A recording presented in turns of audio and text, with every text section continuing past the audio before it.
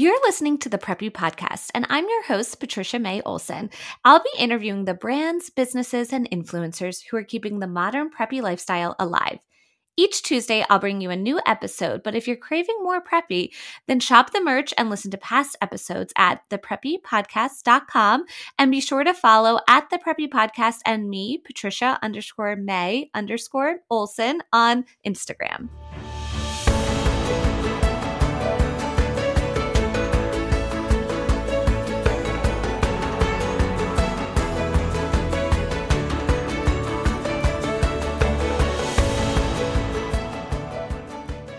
Hello, everyone, and happy Thanksgiving week.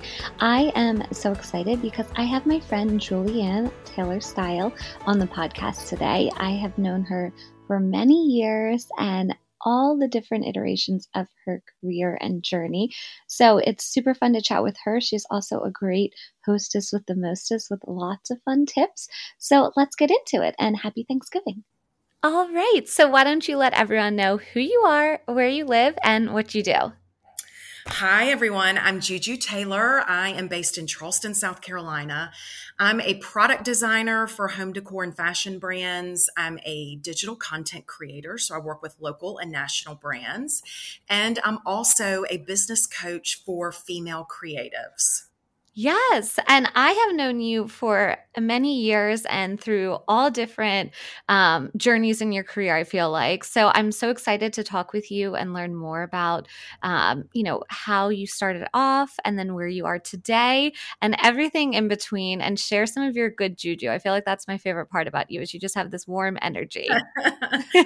All right, let's get into it. So I like to start at the beginning. So tell me a little bit about you as a kid. Were you someone that was always entrepreneurial and creative, or what was your childhood like? You know, I've always been a creative, someone that's very interested in making things. Mm-hmm. So when I was younger, I would try to make an outfit or a dress by sewing a pattern. I was terrible at it, but there was this interest in the making of something, sort of this artisanal piece. And I was very heavily influenced by my dad. He was an entrepreneur at heart and he had two very successful businesses in Columbia, South Carolina that he started from scratch. And so I think growing up, I was very, very heavily influenced by him, and that, both my parents, my mom was a real estate agent. She was very successful. She was a stay-at-home mom until my sister and I were kind of in middle school, and then decided to get her real estate license. But I think one of the key things for me is that growing up in the South as a girl, I had two parents that consistently told me messaging around, you can do anything you want to. You can be anything you want to be. You can do anything you want to do. So I grew up, certainly there were messaging and limits placed on me from society and other people. We have sort of expectations, but I had two parents that really pushed me to do anything I wanted to do, that I was smart enough, I was good enough, and if I worked hard enough, I could do anything in the world. And I think that has really shaped me into the woman that I am today. Certainly. It sounds like you had, two great cheerleaders behind you growing up, which is so special. And I think a lot of us, I'm like you, where my dad had a business and my grandfather had a business, and, my mom helped with that business. So watching your family or whoever you grew up with start and make something, and the work that goes into it, but also the passion and ownership behind it, I feel like is so inspiring. I agree. And I think there's something to be said for, I talk about this a lot with the women that I work with. And I think sometimes there's this fear that exists from to take the leap, and being surrounded by parents that were risk takers. That definitely rubbed off on me. And listen, my parents weren't perfect by any means, but, these are the things that they really instilled in me, that it's okay to take a risk. It's okay to fail. Yeah. And I think as entrepreneurs, you truly have to be willing to fail. That's how you become successful, is being willing to fail. Definitely. So then when it came time for college, where and what did you end up studying? Was it something in entrepreneurship, or tell me about, your college journey? Well, I definitely early on I got kind of bitten by the interior design bug, Mhm. and my undergraduate degree is in interior design from the University of Georgia. And then I have a master's in human resources, which a lot of people don't know about me. But so I spent my 20s working in corporate America for a little beverage company called PepsiCo. And I was doing leadership development and communications training and all of those things that I certainly use now in my businesses and as a coach. And then on the weekends, I would be working with friends decorating their homes for free. So, that's sort of how I spent my 20s. And then my husband and I got married, and I went off on this incredible adventure for the next decade, following his career with General Motors all around the world. So, while I was having kids and moving from country to country, every couple of years we moved. We lived in Australia, Spain, China, Korea. And I was so inspired by all of the cultural and design elements that you would see in all of these foreign places. And because I was the trailing spouse, when we got married, I left my job at PepsiCo. Mhm. And I was sort of like, well, what am I going to do? And you join the Americans Women's Club, and you join certain groups so that you can meet people. And people were like, you have a design degree. Can you help me? Ah. And so every country I moved to, I would go to the American Women's Club meetings, and I would instantly have like 10 new clients. And I just had a home based interior design business while we lived overseas. That And is so cool and so smart. I feel like, first of all, to put yourself out there and, be in this new country and new environment, and then have the strength and the creativity to realize you have a business opportunity there and make the most of it. yeah, it was, I mean, there's certainly when you're the trailing spouse, you can very easily struggle in those environments to find your purpose and get up every day and be like, okay, because most of the time the trailing spouse was the wife, Mhm. and the husband was in, very high level executive position. They were entertaining ambassadors and all of these high level people, and they wanted their homes to look nice. And so it really was kind of this captive audience of people that had a little bit of extra disposable income. We're all in rental housing, so you're not going to be painting and doing draperies and all those things, but they wanted new furniture. They wanted to buy artwork. They wanted, entertaining pieces so that they could have large groups of people over to their homes. So it really was an opportunity that I seized to say, this is something that I'm good at, and I can make some money doing it too. Yeah, for sure. So, when you were doing this design business, then at that point, were you sourcing things online? Were you just going with, these customers to the local market and kind of working with what they had and buying some new things? Like, tell me about what that process looked like. Because I feel like, living overseas in some of these places, it must have been so fun and really, really used your creativity then to make it work, like you said, because you couldn't paint or add drapery. Yeah, so we did a lot of custom furniture. Mm. So we would select fabrics. I would take them shopping. We'd go to the fabric market, and we would pick out fabrics for all of their furnishings and new bedding. And when we got to Shanghai, it's sort of like snowballed and really picked up momentum, and really was the catalyst for what now as Taylor Burke Home. Mhm. And that's how you and I initially met. Um, so I started doing a lot of custom furniture. So I would design the furniture, I would draw it out, and I learned Mandarin. I'm certainly not Wow. fluent by any means, but I learned conversational Mandarin so that I could go to the markets and barter and negotiate. And I just loved the Chinese people. Mhm. I would joke with them, and, we would laugh because as Westerners, I'm like this piece of salt in a sea of pepper, right? Like you Yeah. go to the market and there I am, this blonde, I'm taller and I have hair on my arms, which a lot of Chinese people, that's very interesting to them that Westerners, we have hair on our arms. And so I was also pregnant at the time. And so I would go to the markets and joke with them. They'd be like, oh, baby, and they would want to touch. And then I would pretend like, oh, I'm going into labor. And then they would laugh and we would just have a good old time. I really enjoyed like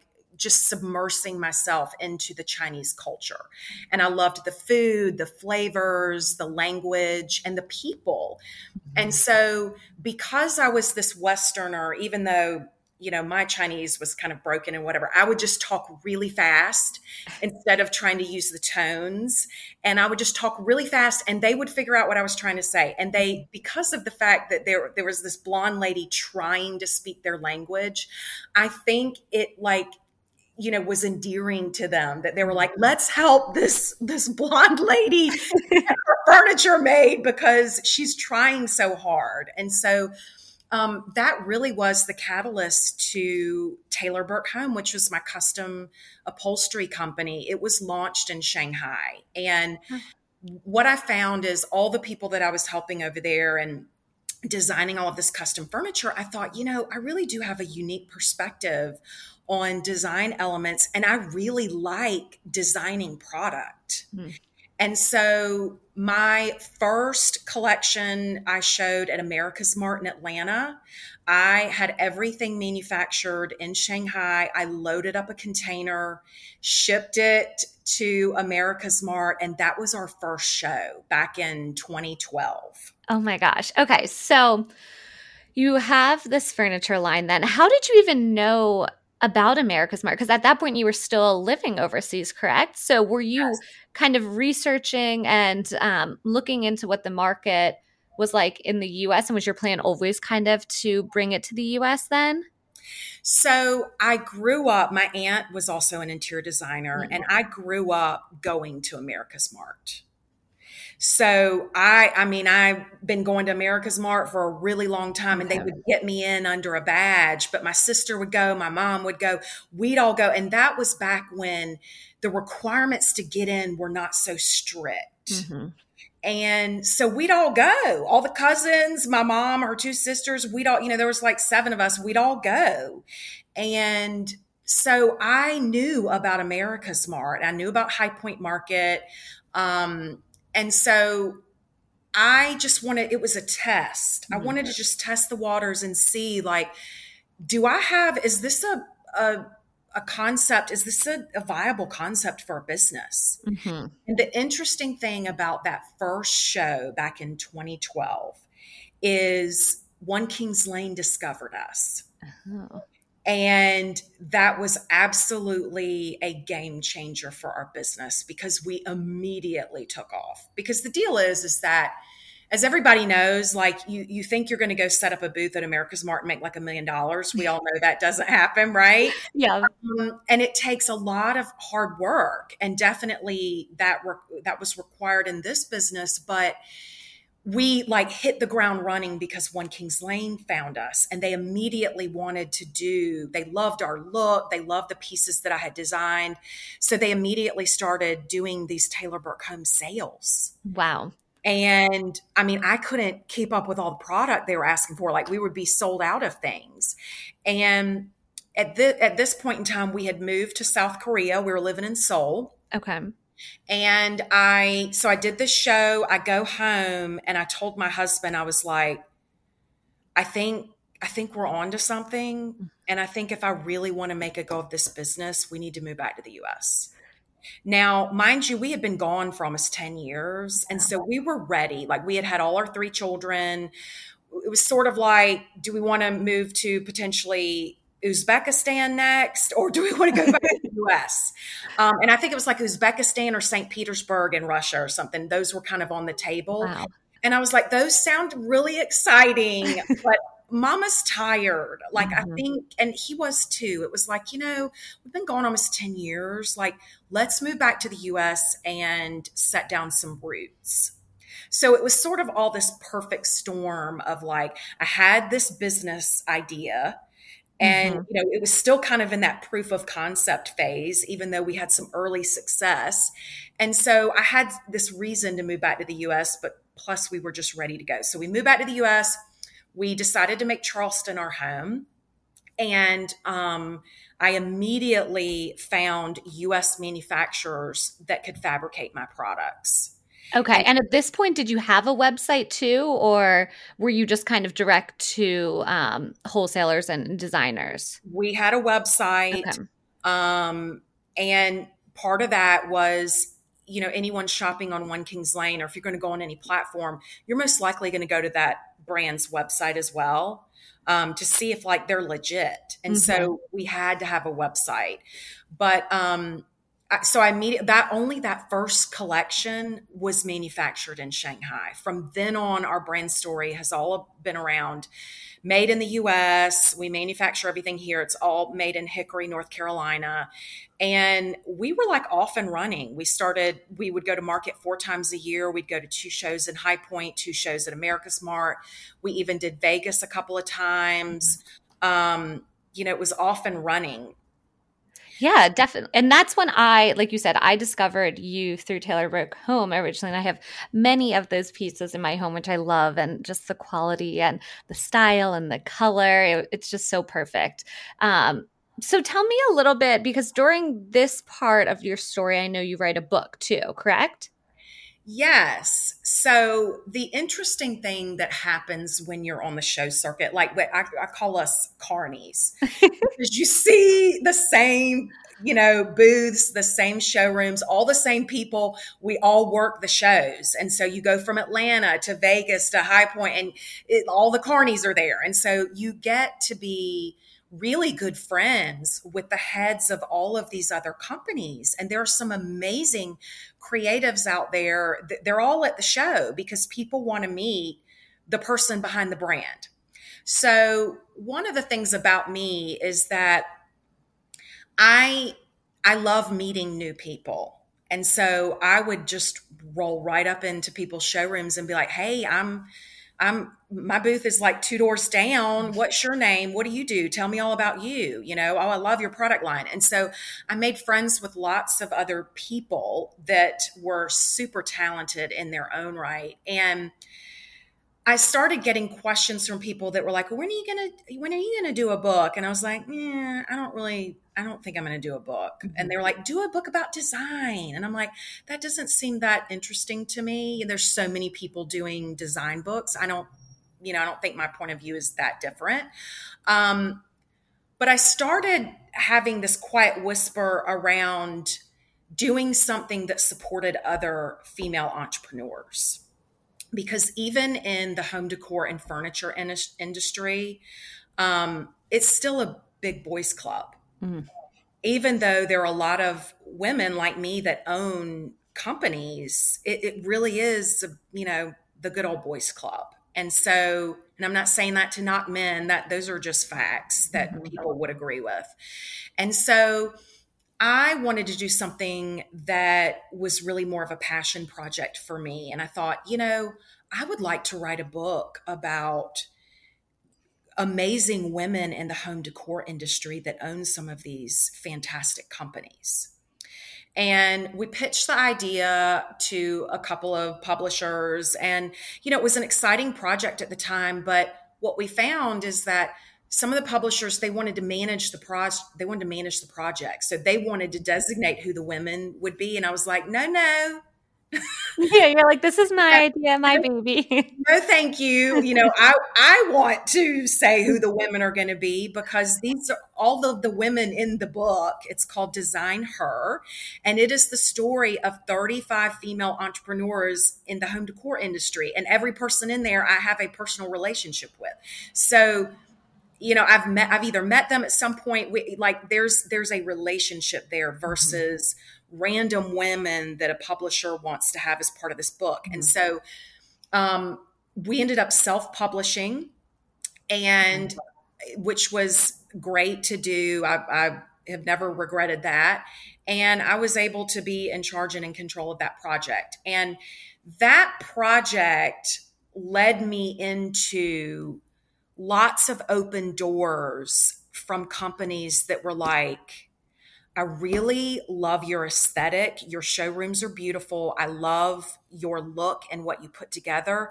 And I really love what you stand for. You seem to be a pretty cool human being that's not a diva. And I love your love for supporting other people. Do you want to come and like design a collection with us and launch it in the marketplace? And I was like, yeah, that was really exciting. And so around that same time, 2015, I launched my second company, which is Julianne Taylor Style, which is what most people know me for today.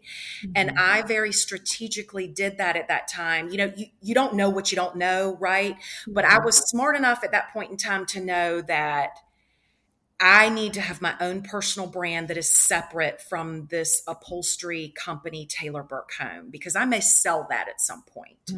And I want my own personal brand that will open up opportunities for me to do things for me. And so Julianne Taylor Style became a lifestyle umbrella company for digital content creation, product design. You know, I went on a book tour for Design Her, business coaching. I started getting asked to speak at women's conferences about my story and how I launched my business. And I'm a natural mentor of other people. And so when you lean into those things, more opportunities find you. And so even the coaching business that I have today, you know, I never set off 12 years ago to be like, I'm going to be a small business coach for female entrepreneurs. I fell into that because I leaned into it and the universe responded. I love that. And we've talked about that a lot, just you and I, and attending your retreat and everything. So I'd love to talk more about that too, because also having these other forms of income, I think, is so important. And I think you mentioned before, you know, when one thing's drying up a little bit, or, you know, there's changes in the economy or something like that, you can pull the lever of the other business then to help sustain you. So I'd love for you to touch on that, because I, like you, have different facets to my business. And I think that's so smart and so important. Totally. You know, we've had conversations at length about this. And even for our clients, I think it is so important. I'm a huge proponent of making sure that you diversify your revenue streams. Because, like, for example, and I know you and I've talked about this in great length, in 2020, you know, I'm a digital content creator, right? Well, in 2020, as soon as the world fell apart, all of my content creation campaigns were either canceled or postponed. So if all I did for a living was create content for brands, I would literally be struggling to feed my kids because none of that, my business was on hold. But during that time, I was able to pull the levers of other revenue streams. Businesses still needed to have new products to put out in the marketplace, so I could design products. Business owners were like, oh, wow, I've got to pivot and I need some help to do that. So they would hire me as their coach. So different points in time throughout the year, I am absolutely able to pull the lever on each of those three things depending on what's happening in the world economy. And the other thing is, you know, sometimes when people are like, what do you do for a living? And I'm like, well, there are three ways that I make money and here's what they are. And sometimes people are like, wow, you're busy. And I'm like, well, I would just call it purposeful variety, intentional variety, because I really need that variety in my life. I love that, like, today might be shooting content this afternoon. I might go downtown on the streets of Charleston and shoot a campaign. And tomorrow I'm coaching a client. So I do love having the variety. And one of the things that I find is all three of them are connected. It's like a big web. So a client may hire me as their business coach, but then down the road, they may say, we want to come back and have you shoot a campaign for us. So there's definitely overlap. And even in some of the collaborations that I do with brands, I may work with them to design some product for a little capsule. Well, then they're going to ship me all the product and say, you know what you're doing. We want you to shoot the campaign and do all the reels and TikToks associated with Mhm. it, because I'm experienced in all of those things. And that's what keeps life fun. Yeah, I 1,000% agree. And I think that's so smart for listeners to kind of keep in mind and be open to adding different, revenues to your business. Yes. Now, I'd love for you to talk a little bit more about your coaching and your retreats, because I know that's sort of where you are today. So tell me and the audience about that. Well, there's several ways that I work, and my niche is female entrepreneurs. That's who I really love to work with, and typically women that are kind of 3 to 5 to 7 years into their business. So I work with women one-on-one and also as part of a group coaching model. But one of the things that I have become, that's more of a recent passion of mine, that is, I've been asked for years to kind of, why don't you do a little retreat in Charleston and have, some women, and I've been pondering over and thinking about how to do that in a really successful way. And so in August, we tested the waters, and I was so honored that you came to the retreat, Yes. Patricia. It was a wonderful group of 10 women. And we just poured, for me, it's all around value. I always want women to leave and be like, that was the best money I've ever spent. Mm-hmm. That was worth every penny. And so I put together an agenda that I really felt would be impactful. And, I think that there are lots of conferences and wonderful things out there for you to go to where you can network and meet lots of people and hear inspiring speakers.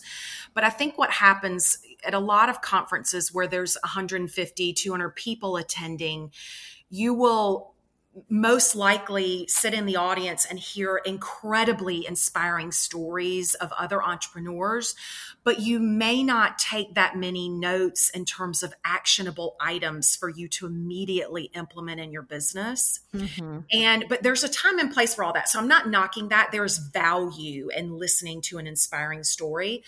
Our retreat was really focused on we're getting down and dirty and doing all the work in the retreat. So we had some business topics that we covered, but we also had a workbook where, I wanted all of the ladies to spend time in the workshops to do the planning. So it's not, we'll take this and then go back to your office and do the work next week. We're doing it right now, so that the women left knowing I've already done all the work. I've already got the action plan. I know what I need to do as soon as I get back to the office. The other thing that we really tried to focus on was the connection. So we'd work till about 2:30 every day on business content. And then the afternoon would be fun activities for connection, like the sunset cruise, or we did candle making one afternoon. We had dinner together. And it really was to just test the waters to see, like, is this something that would be something I could do every year with a group of women? And I really think I found my groove with this retreat. The feedback was overwhelmingly positive. And the only thing that the women asked for was, can we make it longer next time? Mm-hmm. We want more connection. So this time it was a 2-day retreat. In May, we're going to do 3 days. So it'll be 4 days by the time you arrive and depart, but it's an extra day this time so that we can build in more time for that connection. And for me, as I move into my 50s, this is where I really can start to think about purpose and legacy. And I really have a passion around seeing more successful female entrepreneurs out in the world. And so I am super excited and jazzed about planning the next retreat. And I want to keep it going and just making it a super impactful opportunity for women to come together, fellowship, friendship, fun, and business basics. I had the best time, and I'm looking forward to next spring as well, because I really did leave with things that I learned and could apply to my business. Especially, I know the last one focused a little bit about Myers-Briggs. So learning about that and how I communicate with others, and maybe why I communicate with others, and why I might butt heads with some clients, and how to fix that. So I really did love the workbook that we got to fill out, and also all the fun activities. I still think about the salad that I had at the one restaurant. um, so I am, obviously in PR. So I always am curious on this podcast. I ask people, like, what's the best form of marketing for them? So I'm curious with you, what's worked best in getting the word out for any of your businesses? What do you really lean into? The best form of marketing, well, there's kind of two things. Mm-hmm. One is I lean very heavily into local events. Mm-hmm. So here in Charleston, I like to be very entrenched into the community. Now, I do work with brands on a national level. I work with women all across the country, but I think setting deep roots into your local community is always going to be beneficial to you. So that's one thing. And then sort of kind of brass tacks, I run ads on Instagram. Mm-hmm. For me, especially for my brand partnerships, a metric that's important to them is the number of followers. Now I'll always argue followers aren't everything, but to some of the big brands that I work with, it's the first metric they look at, and it's very important to them. And so nowadays it's very hard to grow, but if I have a really good piece of content, I'll run like a little $10 ad for, a couple weeks behind it. And you'd be amazed at how many followers they find you. And if your content, it resonates with them, they will choose to follow you, and they become some of the most engaged people on your account. That's really good advice. And I also like that you mentioned leaning into your local community, because I'm guilty of, when I first started, I really leaned into it. And then I sort of got more clients that weren't locally based. So I didn't spend as much time locally here. I feel like going to events and networking. But in the past 6 months, it's become a big focus of mine, is getting back into that, because I think I forgot about, the power of that local network. Like I said, even if your business majority isn't necessarily taking place locally, I think they're just some of your biggest supporters, that local tie. But then also, you never know who they might know in, Dallas, Texas, or something like that. So I like how you mentioned that. Exactly. They all have plenty of friends that are coming to visit, but I just think supporting your local community and getting involved in some way is really, really important. Definitely. Now, what about a resource that you could share with listeners? Like, is there a book that you really love that had to do with either entrepreneurship or creativity or business to share, or a group you're part of, or a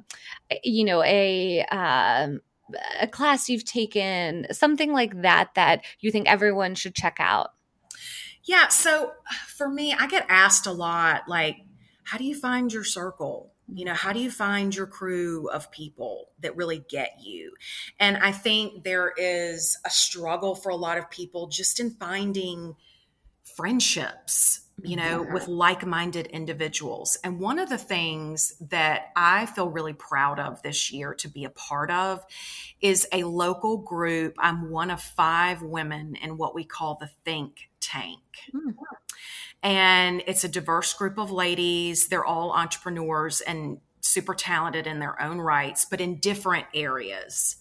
And we get together once a month, and we are very intentional. We go to lunch, we do things together, and we always do a hot seat as part of that to talk about, here's a goal of mine, or here's what I'm struggling with, and the rest of us funnel ideas. We also have a text chat that when there's something really exciting, we put it in the text chat that we can't, somebody would cry foul if you were to shout it on stories to be like, guess what I just got, and we put it in the text chat to be like, girl, you are not going to believe what I just got. I got this incredible opportunity. And the others are in there like, yay. And so I want to encourage you, because anytime I post about, lunch with my Think Tank ladies or whatever, I always get DMs from people that are like, can I join the Think Tank? Or, how do I get a Think Tank group? And the deal is like, put one together. Yeah. Find 3 or 4 other ladies that you kind of jam with in your local community and say, we're starting a think tank. It is a very small group. It's not open to 10 or 20 people. It's an incredibly small group, but we seem to vibe, and we're going to hold each other accountable to meet regularly, to share ideas, to lift each other up when we fall flat on our face, and to cheer for each other in our success. And that has been one of the best things that I have done for my business this year, because not only is it encouraging from a personal standpoint, but it's also been super helpful for my business to have these other talented ladies that I can bounce ideas off of. I love that idea. And I have seen you post about this, but I didn't necessarily know the whole background and how it came to be and what you guys do in it. And I think that is so great and something so easy that anyone can do anywhere, like you said. Well, and here's the deal, because, Patricia, I'm always saying, I'm like, everything is content, right? Everything is content. Everything's an opportunity. And we're now at the point where restaurants will host our group in exchange for content. I love that. That's so smart. Look, there's like another business opportunity within that then. Yes. So, I mean, everything is an opportunity. Mm-hmm. Yep. So speaking of content, I know that you are so good with videos. You're so good at Reels, TikTok, your stories. What's some advice that you can give behind that? I feel like so many people that I interview or just talk to in my daily life, like we hate being in front of the camera, that front-facing video camera style. So is there a tip or a word of encouragement around that? Yes. So, a couple of things here. I think that if you can set up your camera as if you are FaceTiming your bestie, pretend that you are FaceTiming your bestie and talk to your camera like that, that is going to help you get over any kind of worry or self-confidence issues, or, anything where you're like, I really struggle to put my face on camera. That's going to help shift you into a different mindset. And I also think that on the content side, just be the content. That is my best tip. Now, there are different schools of thought. I know there are lots of people out there that tout, a content plan your next 30 days of content. It's like all of those answers are right. Those strategies are right, depending on what your business is. I'm a big proponent of whatever I'm doing for the day, that's my content plan. Mm-hmm. So if you are a business owner and you're at the warehouse packing boxes to go out, that's your content plan for the day. You're going to do come pack an order with me.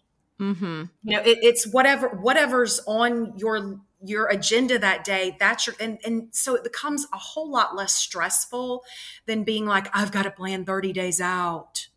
Yeah. And I feel like things change, and especially with, the world as it is today too, some things that you might have planned for, something pops up in the world or on the news, and it doesn't feel right to put that out at that day then. So I think you have to be flexible. And I think having that sort of plan is so smart. Yeah. And I was working with, a client a couple of weeks ago. And one of the things we talked about is I was like, number one priority in your business, you need to be doing some sort of selling activity every single day. Like if you don't accomplish anything else, you need to do something that is a selling activity. And bottom line is creating content is a selling activity, right? Because you are utilizing a resource that for the most part is free, social media, to sell your product. So if you are not creating content, you're missing out on a sales opportunity for business. And so when you look at it that way, why would you do that? No, I think that is So smart. And I also like how you said talking to your best friend though too, because in marketing, we learn so many times, create this person that is your target audience. Like give them a name and give them all these demographics and a special identity and everything. And you could do that with social media, but just make that person your best friend. So like every day when you're showing up on your stories or on your reels and your TikTok, just pretend like you're talking to, Allie, your best friend, and give her that name and talk as you would to your best friend. Yes. Yeah. And there are all kinds of little tips. There are so many people out there that offer like Reels courses or video courses. But the other thing that I think is helpful, that is very intentional on my part, when I record, I look at the camera on the very top of my phone instead of at my eyeballs in the frame. And what that does, and I have people that will comment, they're like, I feel like you're looking right at me. And I'm like, I kind of am, right? Because I'm looking right in the camera.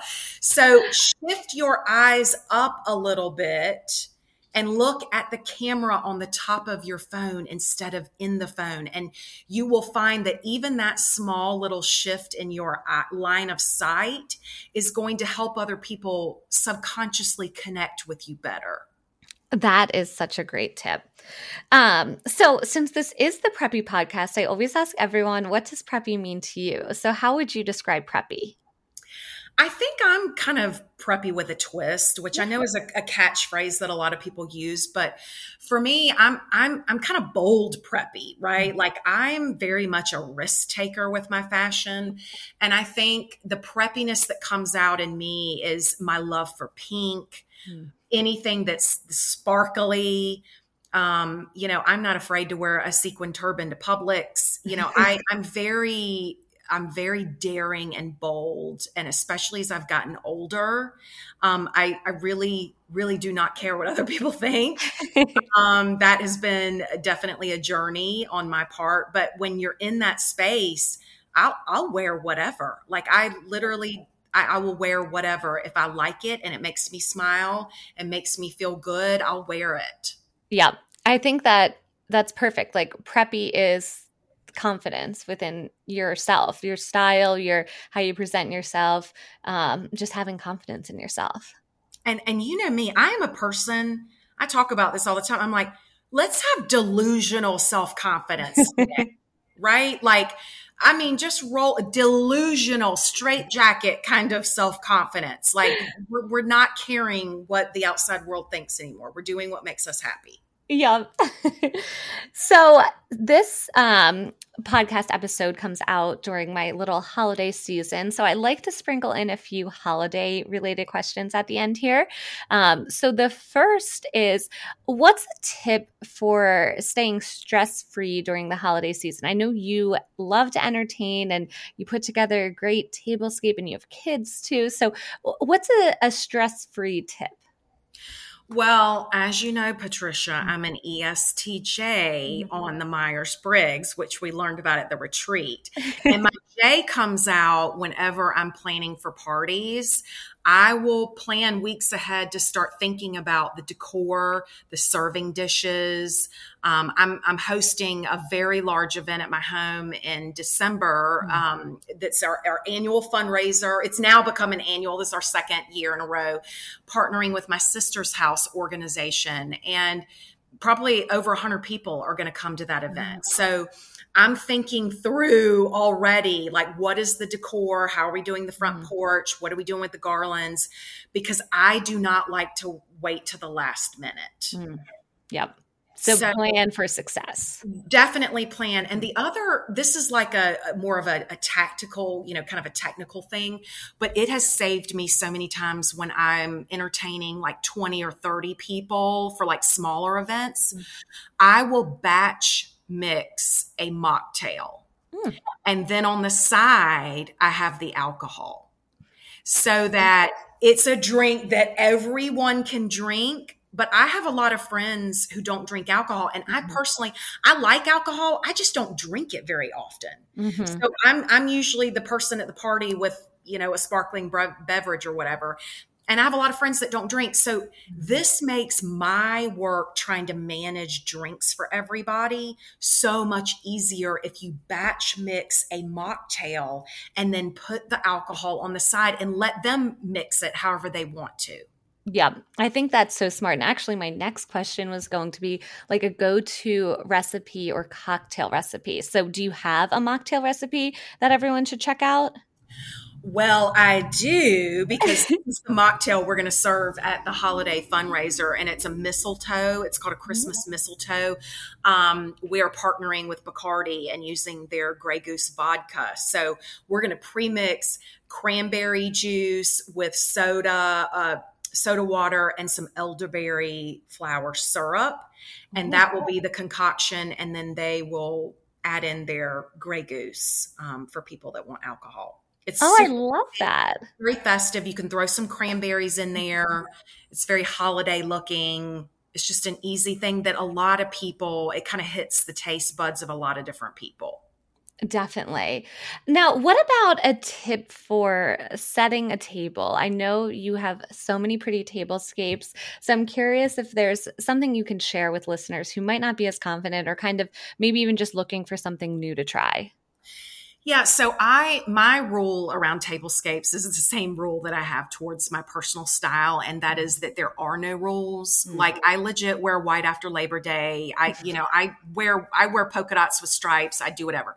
Same thing for my tablescapes. I think that put out whatever makes you happy. And I'm a huge fan of infusing modern elements with vintage.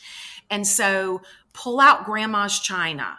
It Yep. might be not so cute on its own, but if you mix it with the plates with a beautiful modern charger or add in something, you might look at those plates differently and be like, they actually work. I think I actually like these. I am just a huge proponent of using what's in your cabinets, and don't let like the fine crystal and china sit in there and use it only once a year. Pull that stuff out and enjoy it. Make yourself a little fancy cocktail in the afternoon and use your crystal wedding china. Like it doesn't need to sit in there and collect dust. So I think with your holiday tablescapes, first go to your pantry before you go spend money to buy new things. Go look in your pantry and see what you have.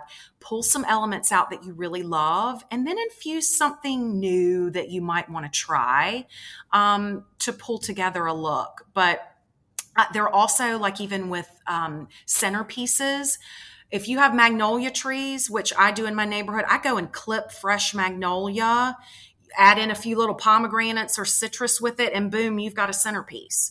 Using natural foliage that you can find outside, that's going to save you a lot of money. And, sometimes it's just really pretty to bring those natural elements in. That's a great idea. I love using natural elements too. At my parents' place in South Carolina, they have these huge pine cones, and I always steal them and bring them up here in the north so that I can use them for tablescapes because they're so fun. And they add a nice little texture and color and a little bit of nature to it. I love that. Yep. Okay, so my final question is, what's next? Is there anything you're working on or sneak peek? Maybe do you have dates for the retreat yet? Anything like that you can share? Why, thank you for asking, Patricia. There's a couple things. One thing I'm really excited about, and depending on when this is airing, November 15th, I have a little holiday collab launching with one of our favorite brands, Garland Bags. And so we've got a little capsule we're launching with them, and I'm very excited. The dates for the spring retreat in Charleston are April 28th through May 2nd. So it's a Sunday through a Thursday. And it's going to be on the Isle of Palms in Charleston. That's where we're targeting. Details will come out in January. We do have a first dibs list, so it will sell out again. So what I've asked people is, if you go to my link in bio on Instagram, you can sign up for the first dibs list. And as soon as details go out, you will get emailed so that you have first dibs to see if you want to sign up for the retreat or not. So exciting. And I obviously saw a sneak peek of these garland bags clutches, and they are so good. So I can't wait for that and for the spring retreat. So then let everyone know your website URL, your social media handle. That way they can follow along, they can know where to sign up, like you said, all of that good stuff. So the best place to find me is if you go to Instagram or TikTok, Julianne Taylor Style. And there's a link in bio that has so many different ways to connect with me depending on what your needs are or how I can help service you in some way. But all the ways you can work with me. Excellent. Well, thank you so much, Juju. This was so fun talking with you. You know that I just so enjoy our conversations, and I'm so happy everyone else got to hear from you today. Thank you so much for having me. Thank you so much for listening to the Preppy Podcast. I hope this put a little prep in your step for the day. Please subscribe, rate, and review on wherever you listen to your podcast, and follow along with @the Preppy Podcast on social media.